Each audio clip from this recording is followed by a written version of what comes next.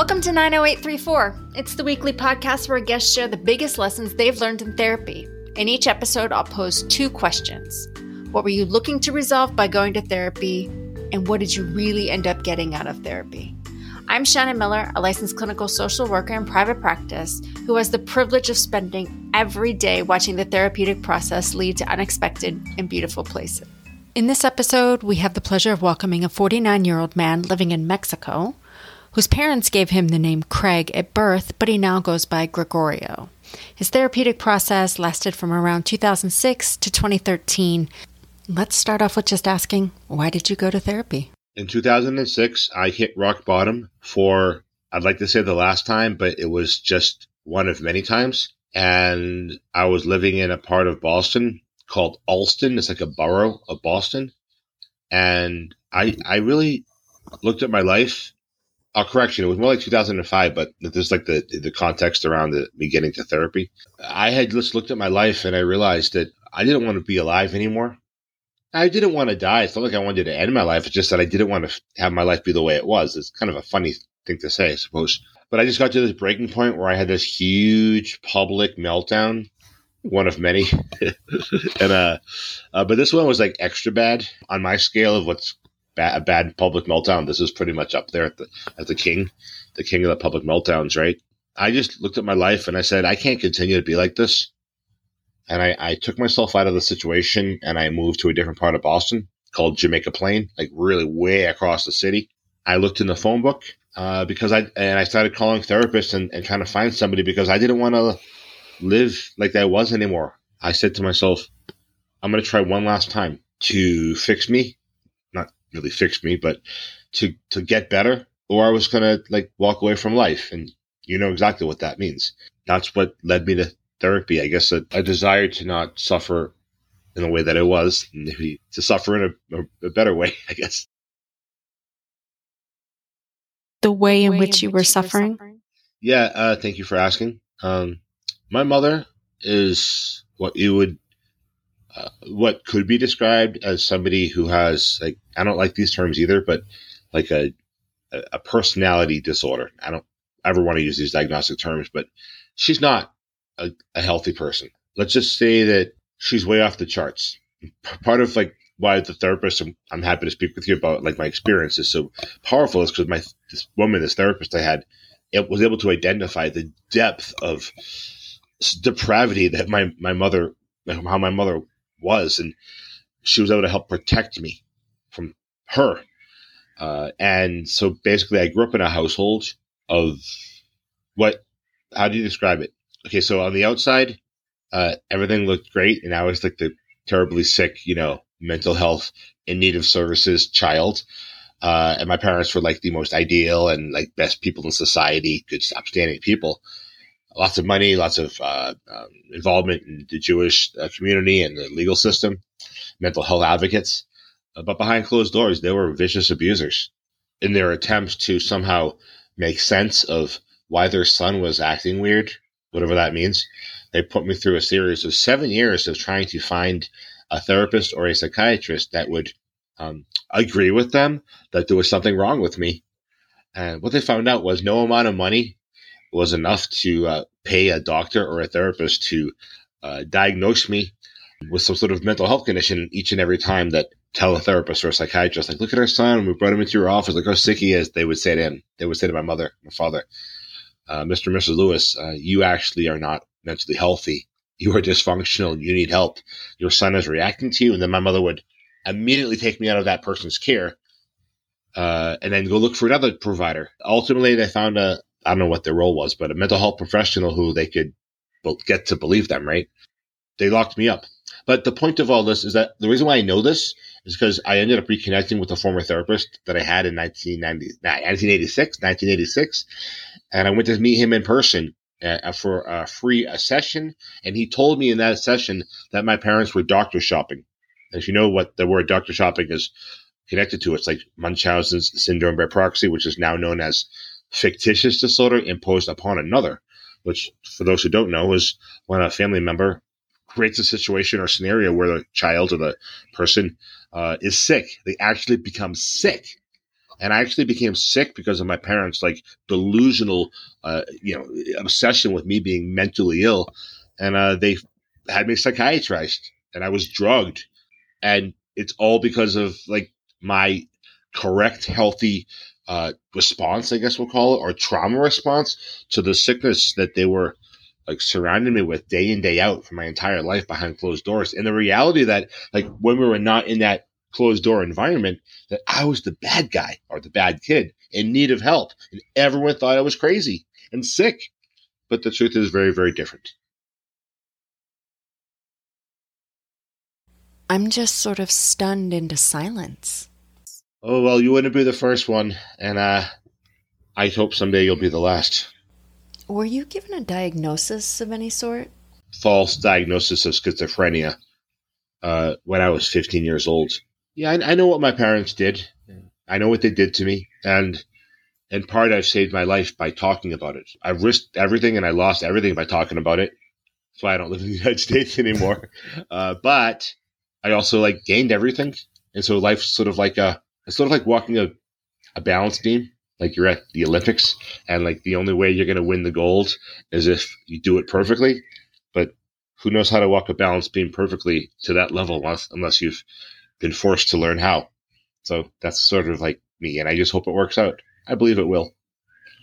In 2006, you started working with a therapist, and you still have an ongoing relationship with this person? That is correct. I've not spoken with her for a while because of different reasons, but I've been thinking about it every day. So yeah, she's cool. I'm going to contact her. Yeah.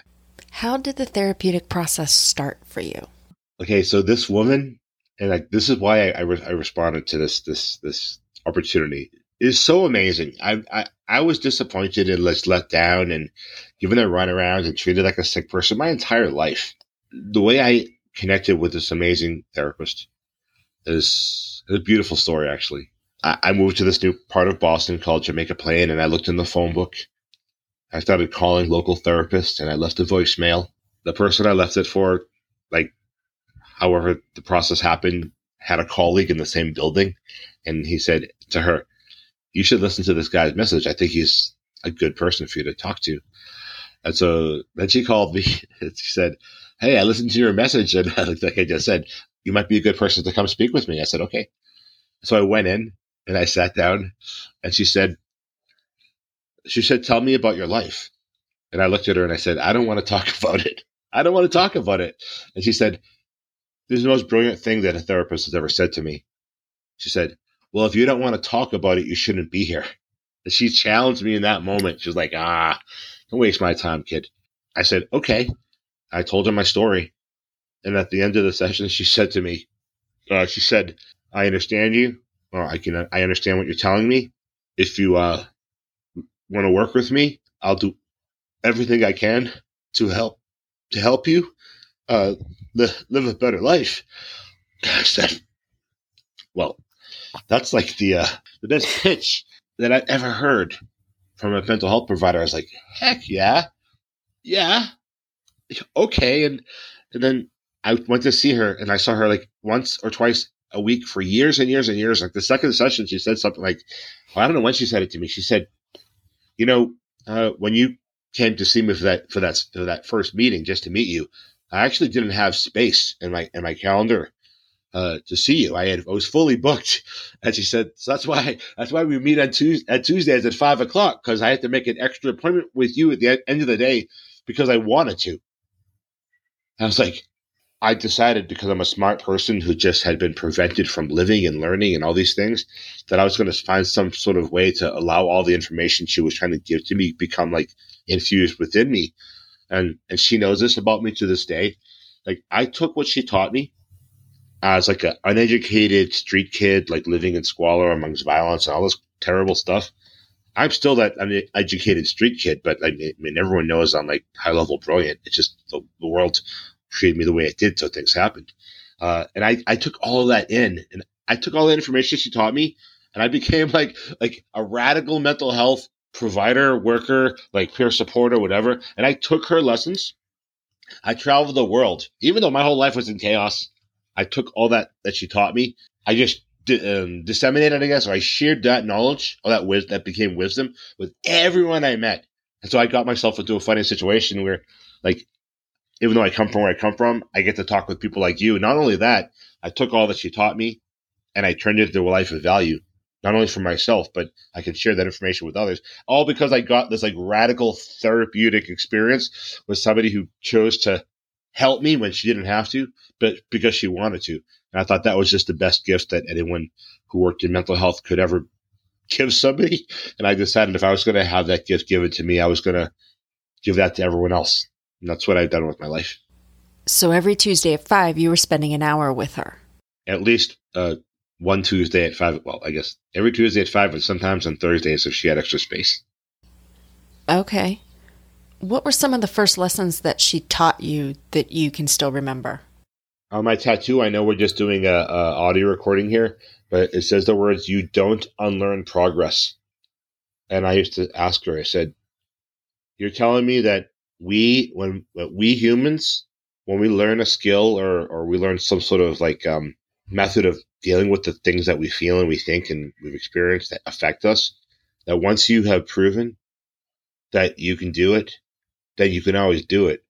Meaning, like, you could be a person who struggled like with everything and always felt like they could never get beyond those challenges, right? But if you could just find a way to do it once, even if it's by a fluke because of some like inexplicable reason that you were able in one moment out of 100 and one attempt out of 100 to successfully self-manage yourself, that if you could do it one time, then you could do it another time. Meaning, like you had the power within you, and no matter what happened, if you can find a way that you can do it again. So her words, "You don't unlearn progress." Well, that's the truth. It was through your relationship with her that you began to undo years and years and years of trauma, and trauma with a big T. Oh yeah, no, all capital letters.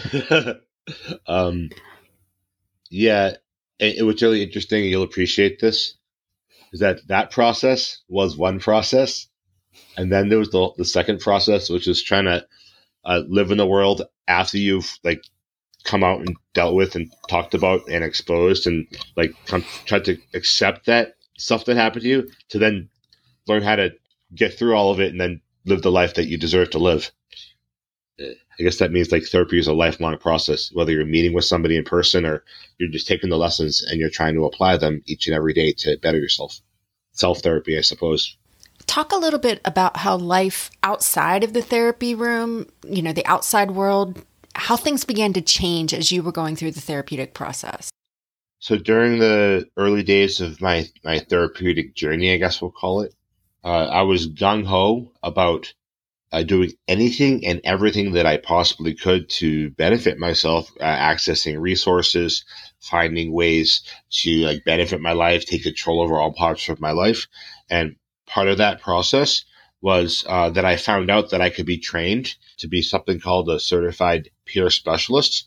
And so I was able to take the work that I was doing on myself to learn how to cope and learn how to manage and learn how to make sense of like where I came from and what my parents did to me. And then, be educated.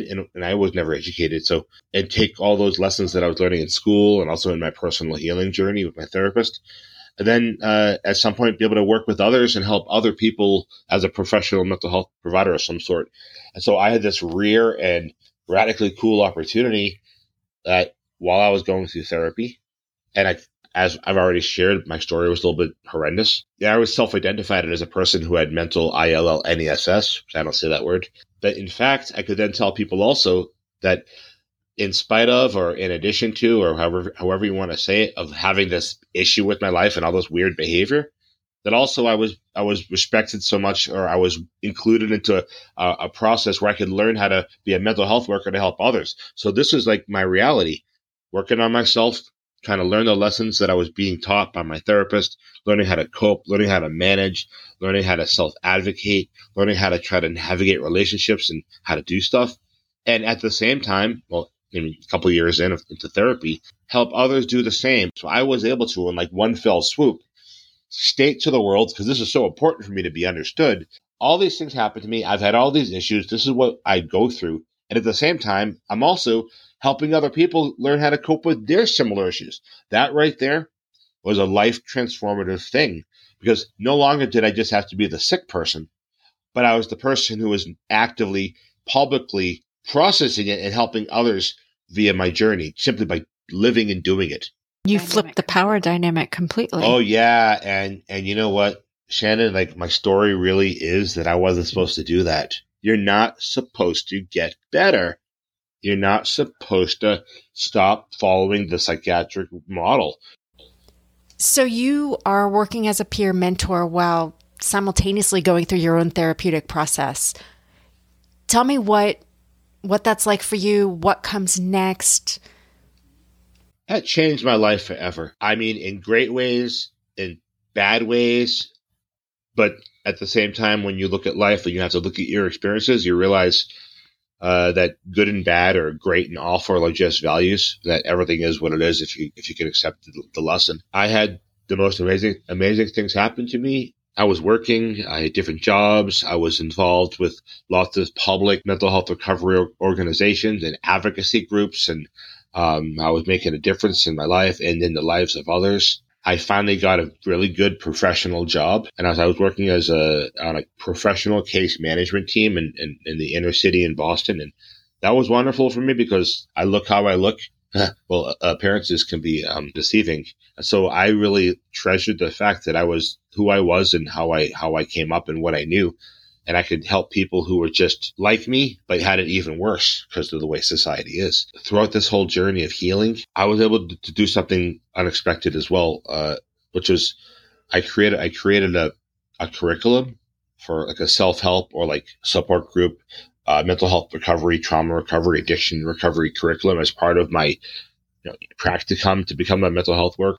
So I was able to publish this book called Better Days, a mental health recovery workbook in 2013. It sold like 10,000 copies and it's in 8 different languages. That's what I did throughout this whole process. And I was able to make a permanent mark on the mental health recovery world. By the time it was 2015, and I had just announced to the world, because it was my right to speak my truth and be understood, my human right, my birthright, that I was no longer with the documented diagnosis of any mental ILLNAS, that my mental health files had the word debunked next to all the diagnoses, and that the psychiatric team that was working with me told me that if I didn't stop taking psychiatric drugs that I'd never get better. And as of April 30th, 2015, I swallowed the last of 80,000 pills over the course of 28 years. If you could appreciate that very month, while working in a new role at a different job, after I just moved in with a girlfriend, a partner for the first time in my entire life. While working, as you can imagine, I was a mandated reporter, and I reported something that I saw. And it turns out that I was correct. I had to report to the same institution, which is the Department of Mental Health, and that was the end of me. My career, my life, my everything was taken by the same organization that oversaw me having my life taken 28 years prior. From that point on, which is the fall of 2015, I haven't had a job since. My entire life collapsed. Everything was taken. I lost my home. I lost all my belongings, my friends. My family gave me an ultimatum, and they said, if you don't stop talking about what we did to you, you'll never have a family again. Obviously, I'm talking with you right now, Shannon, so that means I don't have a family at all. I ended up just falling to pieces. Everyone thought I was sick. They all said I needed to take my medication, but that was false. I became blacklisted. I got in trouble with everybody. I lost everything. And ultimately, by January 2018, I just said, well, since I'm going to be homeless at the end of the month, I'm just going to leave. I jumped ship. I left everything I had behind, and I bought a one-way ticket to France. I spent the next year and a half or so homeless, but I figured if I was going to be homeless, I might as well be homeless in Europe. So I just took that whole my whole story of what happened to me and what I was going through, and I decided if I was going to be in Europe, I was just going to have a good time. So I traveled to almost all the countries in the European continent. I turned my life into something of value in defiance of everything that was done to me. I know that you're living in Mexico. Tell me what the way forward is for you. Life's very hard. I'm trying to find ways to radically change things. It's very hard when you don't have a family, you don't have education, you don't have assets. Nevertheless, I'm trying to put my books into the hands of the people because I can make a good living doing that if I'm successful at that. I'm trying to take care of myself on a daily basis because life's very hard without basic needs met, but I'm getting better. I just started a new online, I guess we'll call it peer counseling business, and we're debuting as we speak. So I'm hoping that I can continue to find good people who want to connect with somebody who knows what they're talking about real radical trauma recovery, finding ways through the darkness. And honestly, I'm just trying to keep my head above water.